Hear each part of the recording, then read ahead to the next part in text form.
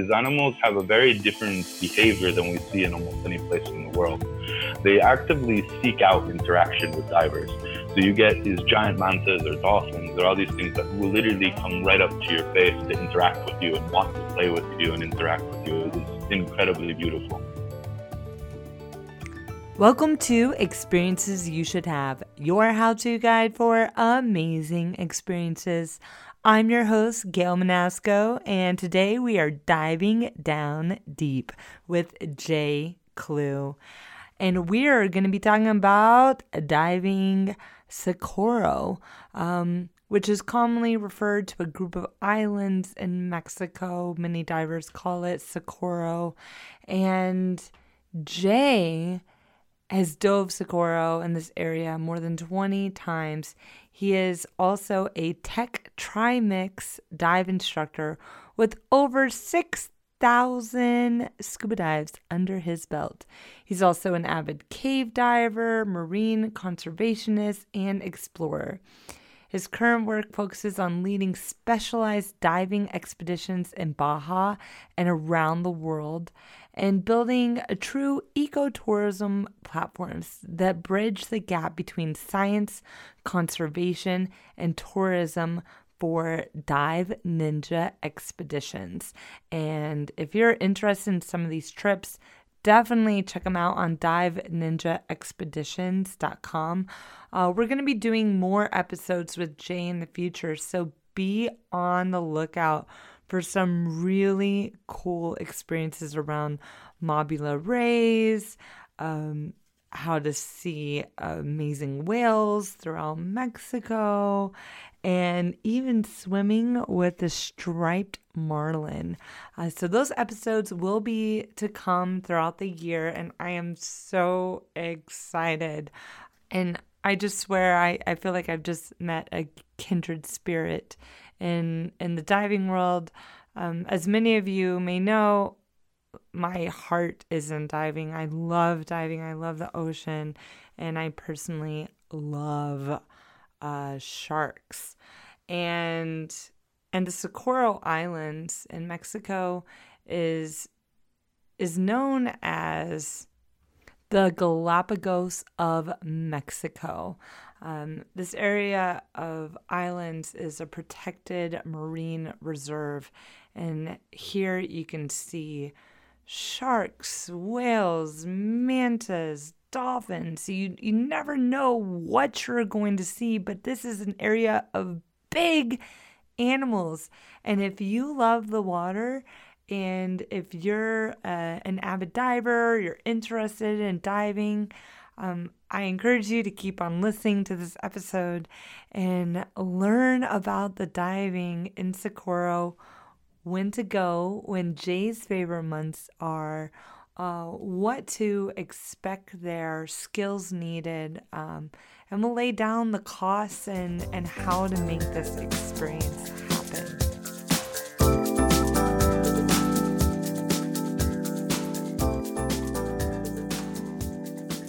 So hi, Jay. Welcome to Experiences You Should Have. Are you excited? Of course.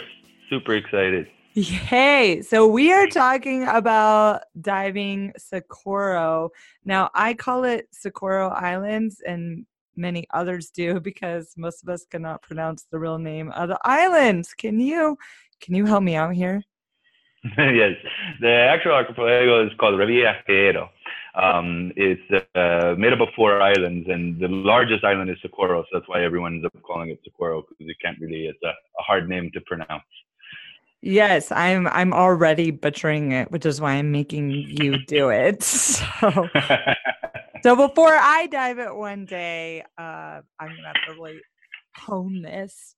Now, I'm an avid diver. You're a very avid diver. I am not dove Socorro, and this is on my list to go dive.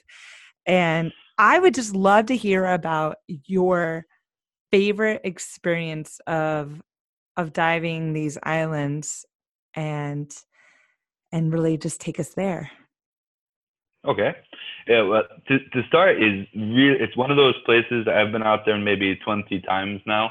And it's very hard for me to say pick one experience, but I'm gonna try my best. Okay. Because it's Okay. just every time I go there, I'm like gonna be, not the same, and it's always something even better. So to start, let's just talk about a little bit about the area, like we can kind of picture, so you can get a picture of it in your mind. These islands are located 340 miles off the coast of Mexico. They're super, super far, middle of the Pacific Ocean. They're very Jurassic Park looking. Most are very small. A couple of the islands, one's a little bit larger, but it's a big momentum to get there. It takes about 26 to 30 hours to get there by boat. So you've kind of got this long build up getting out there, going through everything and all that. And then you wake up the next morning and you're usually at San Benedicto, which is one of the islands, which is a big volcano that erupted about 60, 70 years ago. So you kind of wake up in this bay where you have this, beautiful volcano kind of reaching up from the water. You're in the middle of nowhere. There's like nothing around you or anything, just kind of floating in the middle of the Pacific Ocean. Um, for me, like one of the most beautiful experiences I've had out there was on a citizen science trip we were running last year. And we go to this place out there. There's a place called the Boiler. This dive site is it's a pinnacle that comes up from about 25 meters or so, 30 meters up to almost about 3 before the surface. It's a pretty large pinnacle, and the top kind of looks like boiling water. That's why it gets the name the Boiler. It's because of the waves crashing over. It creates a lot of bubbles, and looks almost like it's boiling. Hmm. This pinnacle is it's known for a cleaning station on it. And in the mornings, we get something very special there. We get schools of or pods of bottlenose dolphins at the cleaning station to come get cleaned early in the morning. So one morning we're heading out over there to check it out and everything, and we get in the water and go down, and it's about maybe just after sunrise. It's still a bit dark in the water and everything, and you can hear the dolphins in the distance speaking and talking and all that. And they're sitting around, kind of swimming around, waiting for something to happen, and nothing's really going on. But you can still hear them, like the noises echoing through the water and everything. Then all of a sudden, out of nowhere, we get this massive pod, maybe 30, 40 dolphins, bottlenose dolphins, all come flying into the cleaning station.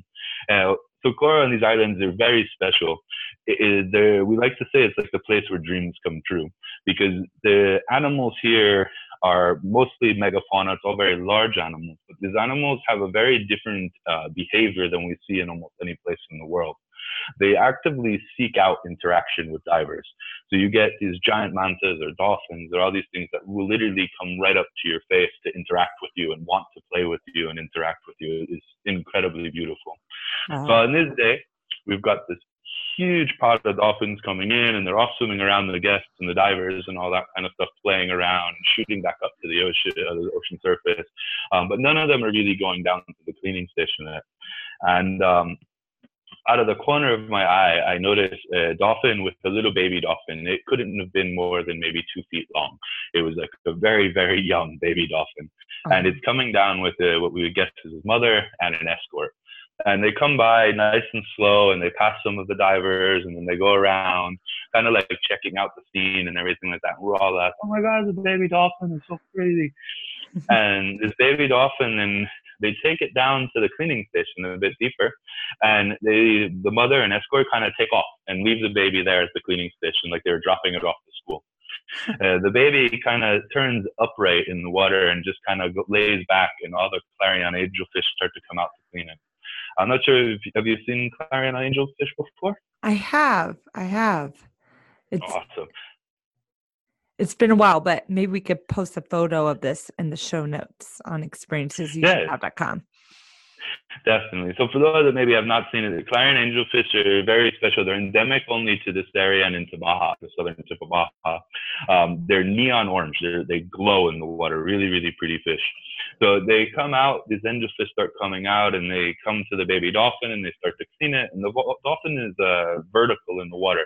And it looks almost to me like I'm watching this from maybe 10 meters away. 30 feet away, and it looks as if the baby had fallen asleep. Like it looked like he was just like, this feels so good. I'm getting a massage. I'm at the dolphin spa, and he had like kind of passed out and was just laying there. Then the mother dolphin comes back down from the surface and comes down to the baby, circles around them for a moment or two, and then the baby still doesn't really interact or anything. So the mother then spins back around him and kind of slaps him with her pectoral as if to wake him up and be like, hey, we got places to go, man. And the baby kind of starts to shake and the angelfish move away and he starts kind of shaking around and like coming back. And then the escort comes down, or one of the other adult dolphins comes down. And as the baby is shaking, he starts to slowly roll on his back, his belly up in the water, in mid-water. And the escort kind of comes down from the surface slowly down to him and goes right to his belly and places his nose against the baby's belly and starts moving it, like rubbing his belly almost. And it's like one of the cutest things I've ever seen in my life. It looked like the little baby is laughing. You could hear it making noises like, like all crazy, and it's shaking like it was getting tickled. Is incredibly cute, like one of the most beautiful things in the world. And then they all kind of took off together and just boom, vanished off into the blue as fast as they came in. Is incredible. Yeah. Wow. This sounds like an incredible experience.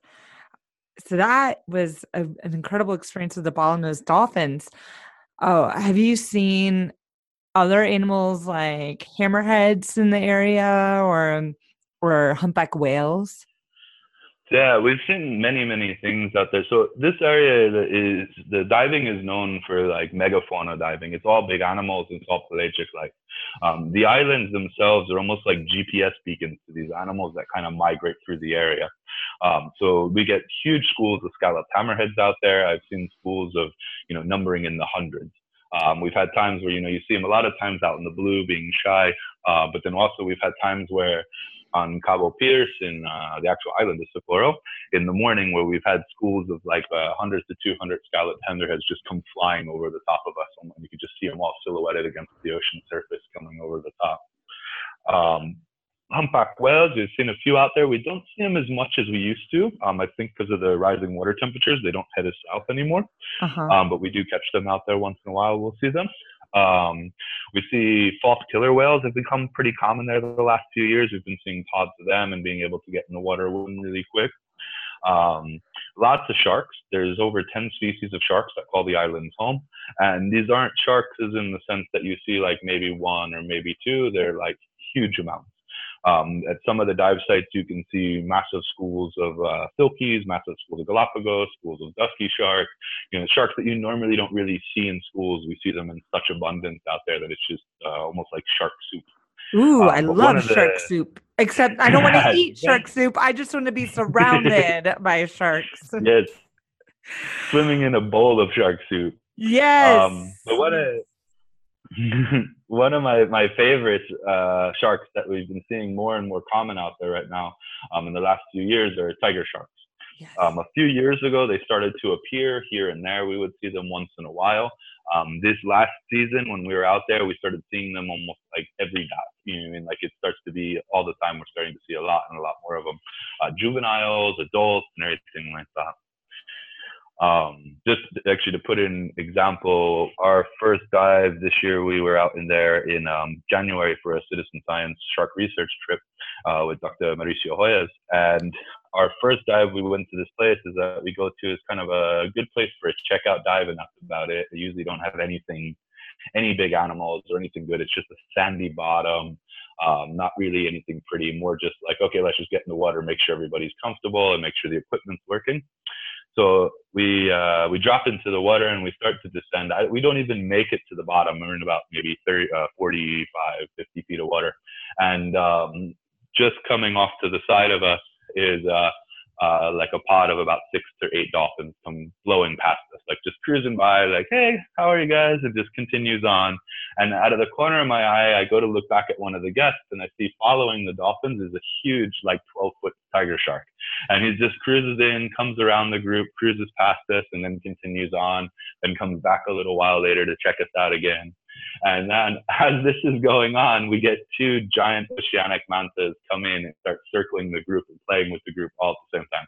This is in the first, not even exaggerating, like 30 seconds of the dive, the first dive of the trip. It is insane, like insanely incredible.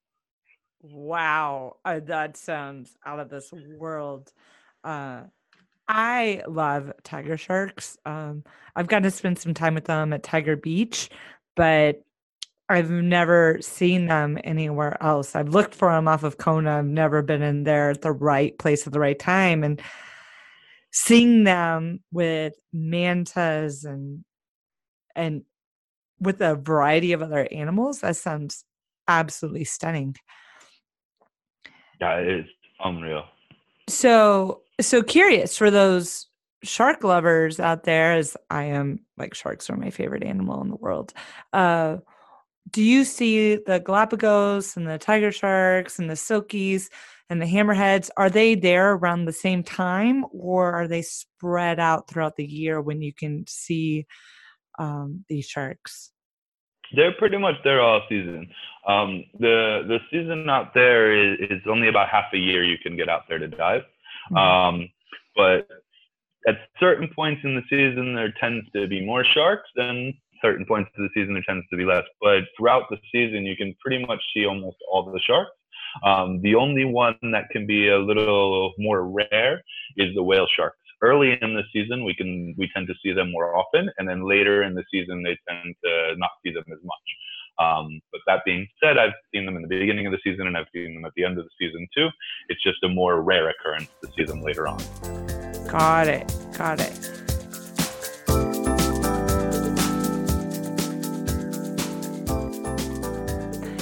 Now, let's get into some logistics here. So when you talk about the season, what are the top months for diving Socorro, or this group of islands? All right. So the season itself, just to give you the full background, it usually kicks off in November, and it'll run till about June or July, depending on which operator you're going with and all that. The early part of the season is the better time for whale sharks. Usually like November, December is about the best time to see them, or January a little bit too. Besides that, there's not a huge difference between, say, any of the months of the season.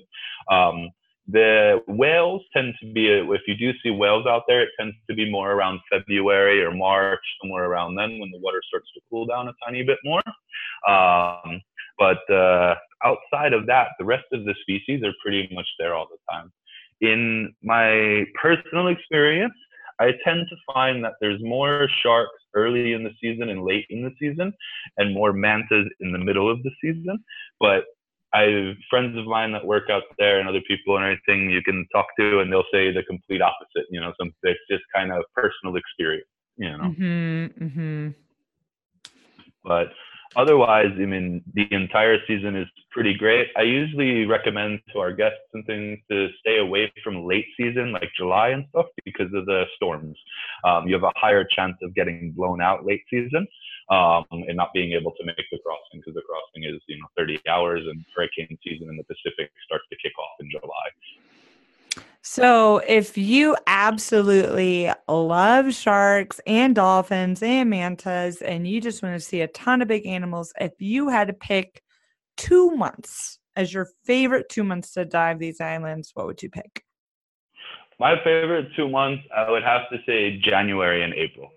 They're the best experiences I've had out there were always in those 2 months. Okay. That is excellent information. Now, this is not a day trip. I know you're having to go out on a liveaboard. How long are these trips typically? So it depends on the operator, but normally it's around 8 to 9 days or 8 to 10 days. Some operators run a day shorter, some run a day longer. It just depends, on which operator, the way they do it, and all that kind of stuff. Yeah, got it. And as far as operators go, what are your favorite operators? So we have two main ones that we work with every year. There's Kino El Guardian and Rocio Del Mar, which are owned by Mexico Liveaboards, a woman named Dora Sandoval. Um, we work with them a lot because I really love Dora's passion for the ocean, in the sense that like she was one of the first people to start building citizen science trips out there. They're constantly working with marine biologists and bringing the biologists out there to do their work and letting them use their ships and be on their ships for free and these kind of things.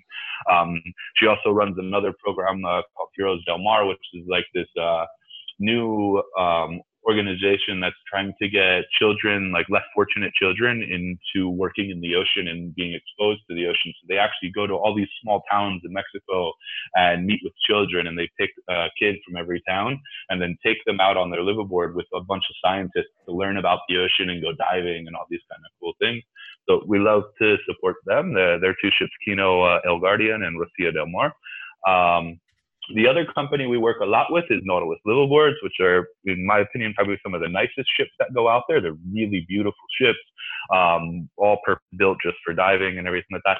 They're also one of the oldest operators that have been operating in Socorro out there. They've been around for a while. They know the waters very well. And their ships are gorgeous and their crew is really, really good. Fantastic. And so I know the minimum age requirement to dive is 10 years old.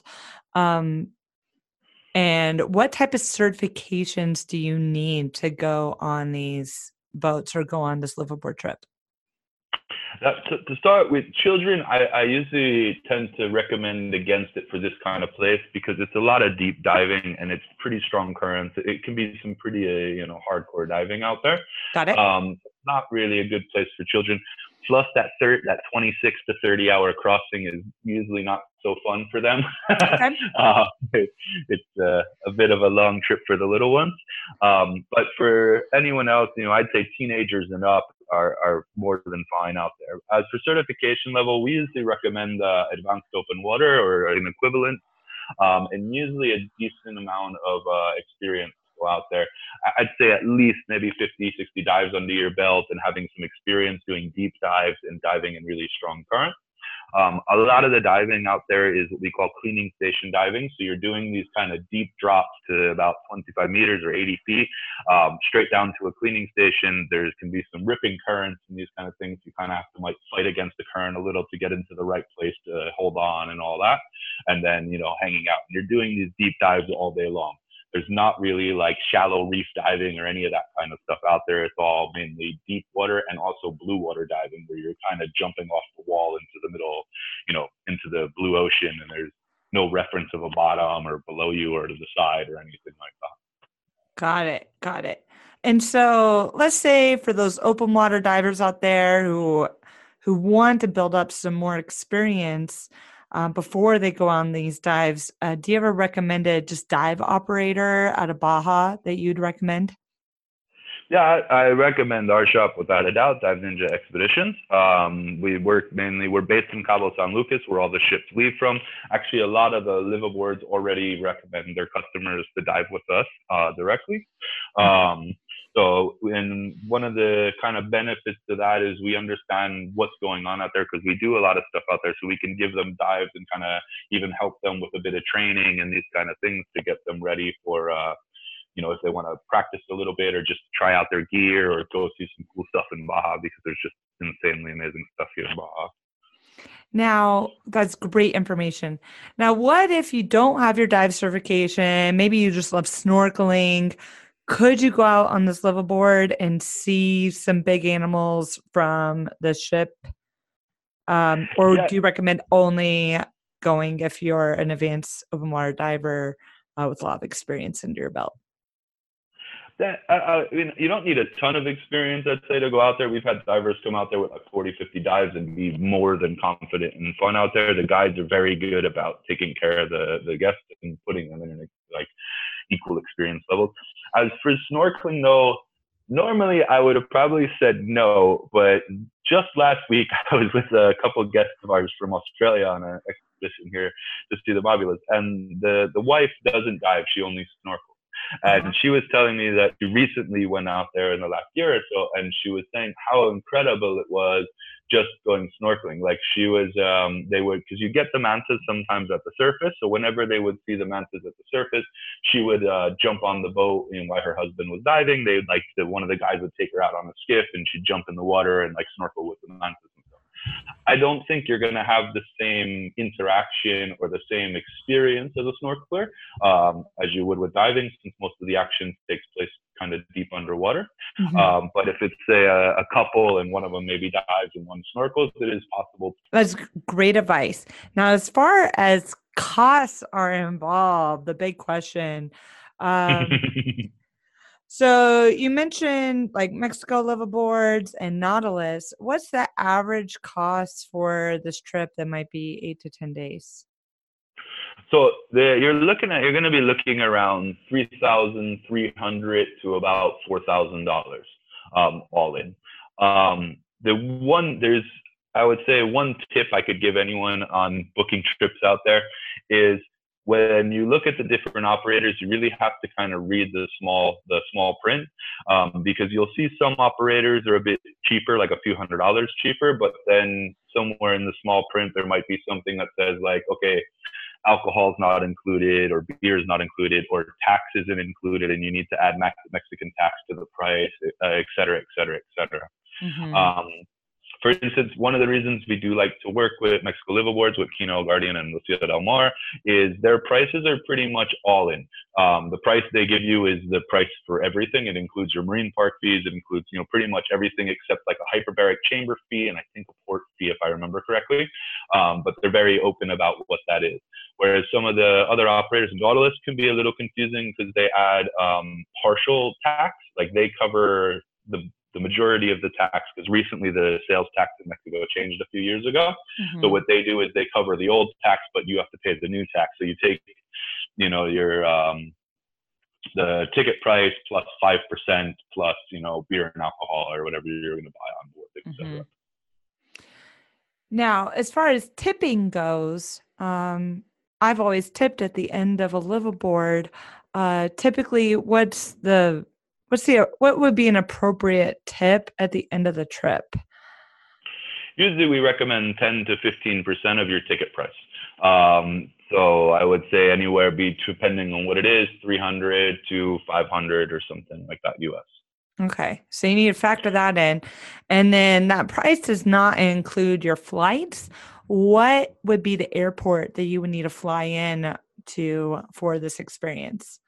Yeah, so the main airport you want to fly into is Los Cabos International, which is also known as San Jose del Cabo.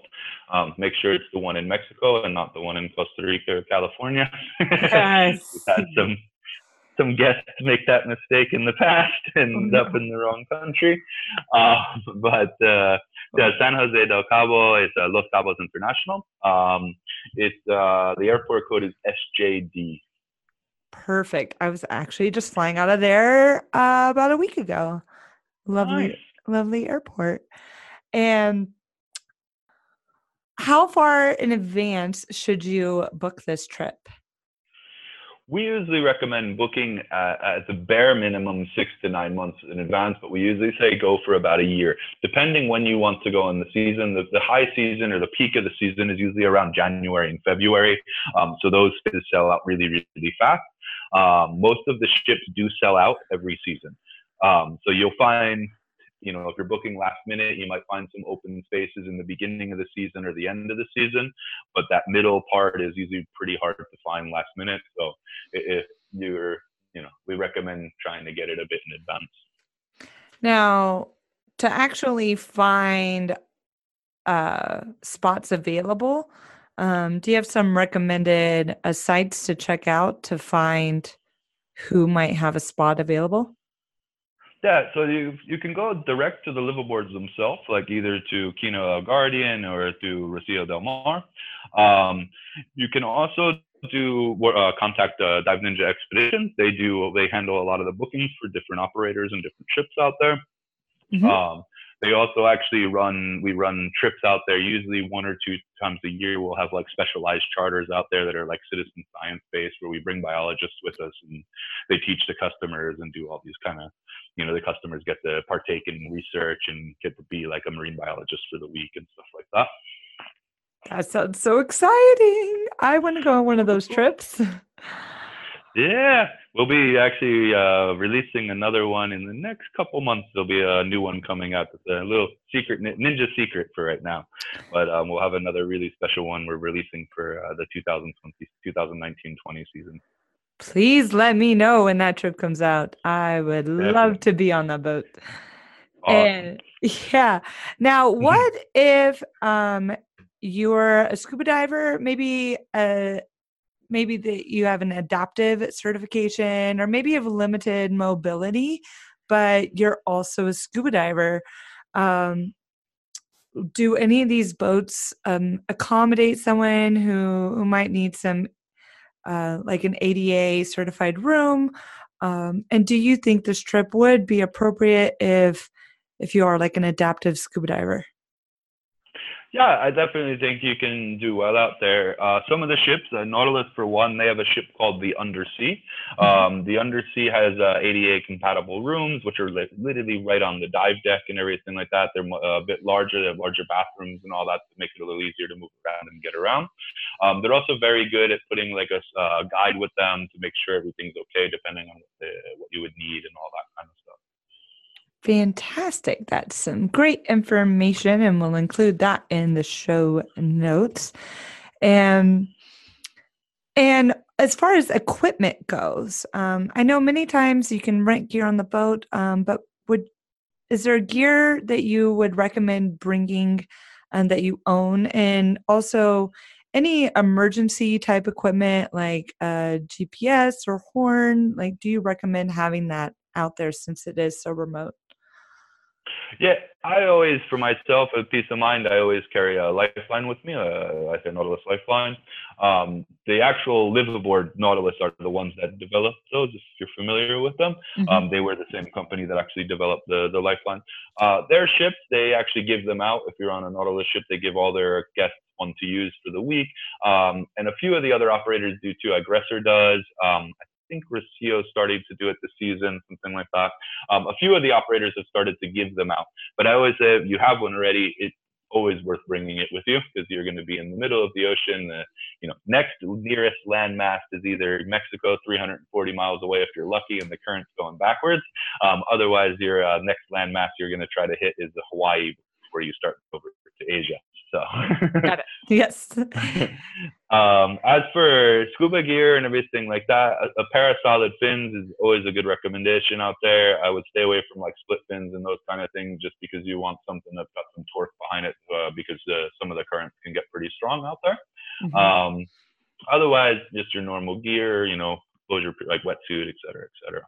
All the ships do rent equipment. They have different plans, different things. Some of them, the prices are different between them and all that kind of stuff. Now, how cold is the water, and what millimeter wetsuit should you be bringing? All right. I may be a very bad person to ask for this one because I have this weird thing. I don't get cold very easy, and sometimes I get really, really cold. But out there, the temperatures can range anywhere from, say, on the warmest I've seen it would be about 26, 27 Celsius, so high 70s or something like that, maybe. But on the other side, I've seen it as cold as like 22, 21 Celsius. So talking more on the low 70s, somewhere in that general range. So I would check with the operator to see what the current temperature is, say the week before you go, because the temperatures out there kind of fluctuate throughout the season. And because you're diving these mountains that, the sides of these islands drop 2,000 meters below sea level. I mean, it goes down almost a mile deep on the sides once you leave the mountain. So you get a lot of like deep ocean currents bringing tons of nutrients and everything up into the islands. And sometimes when they are very active, it can bring a lot of cold water up to the surface and cool it down a bit, and go from there. Usually my normal recommendation is a 5 mil, depending if you get really cold, maybe a 7. That being said, the last couple of trips I've done out there, I was basically diving in board shorts and like a 1 millimeter rash guard. But that, you can't use me as a comparison because I'm a little strange like that. Hey, no problem, no problem. Now, are you doing any night dives? Do you need a light at all? No, you won't really need a light because night diving in the marine park is outlawed. It's not legal. Mm-hmm. But the islands, I probably should have mentioned this earlier on. The islands are a UNESCO World Heritage Site. They're also one of the largest marine parks in the world, or part of one of the largest marine parks in the world. So they've got very specific rules and very, you need to have special permits to go there. You have to pay fees to be in the park and all that kind of stuff. And one of those rules is that night diving is not allowed. Got it. Got it. All right. No night diving, folks, but it sounds like the day diving is absolutely incredible. Now, how many dives per day are you doing when you're out there? On average, you do about 4 a day, 3 to 4 a day. There's sometimes you'll cut down to 3 at certain areas like Rocca Partida. And then that's just because it's a very tiny island. I mean, you could swim around the whole thing in maybe 30 minutes. It's a super, super tiny. So if there's a lot of boats out there, it's just if you get like 3 boats out there, or even sometimes 2 boats out there, it gets hard to get everyone in the water as many times in a day. So they'll cut it back to like 3. But normally most of the other places, you'll get 4 a day. Got it. And then are there any additional tips that you would like our listeners to know? I would say just go and enjoy it. It's incredible. Definitely bring a camera, a GoPro or something like that, because it's one of those places that is magical. I've seen things happen out there, and like I said, I've been there 20 times, and every single time I go, I come back surprised. So besides that, I don't really know what else to say. It's just one of those places that's just incredible, and I would definitely recommend experiencing at some point in your life. Oh, that sounds fantastic. And remember to check out the show notes on experiencesthatyoushouldhave.com. Click on podcast episodes. You'll find this episode, all the information that Jay shared with us today, and some pictures and links and everything that you would want to know. Truly, thank you, Jay. I really appreciate it. Oh, you're very, very welcome. I'm happy to have joined you. Thanks for having me. Of course. Thank you.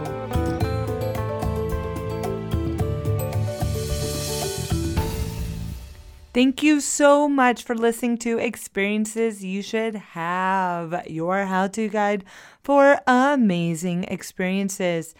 Now, go to diveninjaexpeditions.com. I'm going to have all these links in the show notes on experiencesyoushoulldhave.com. Go ahead, book an expedition. Go check out Socorro. Go swim with some sharks and some dolphins. I swear, these are the memories that you are going to keep with you. So what I'm really encouraging you to do is to go have an adventure. I mean, life is short, and this podcast is here to connect you to really cool adventures around the world and actually give you the numbers of the cost, how to make it happen, how far in advance to plan so you can go do cool things in the world and go experience this freaking beautiful world we live in. Also, if you're on Instagram, definitely check out Experiences Podcast. Follow us, tell a neighbor, tell a friend, tell your coworker, tell your boss, tell the world about Experiences You Should Have podcast. And feel free to drop us a line if you have a really cool experience that you would like to share that can be replicated, that others should experience. That is all for today, and stay tuned for future adventures around the world.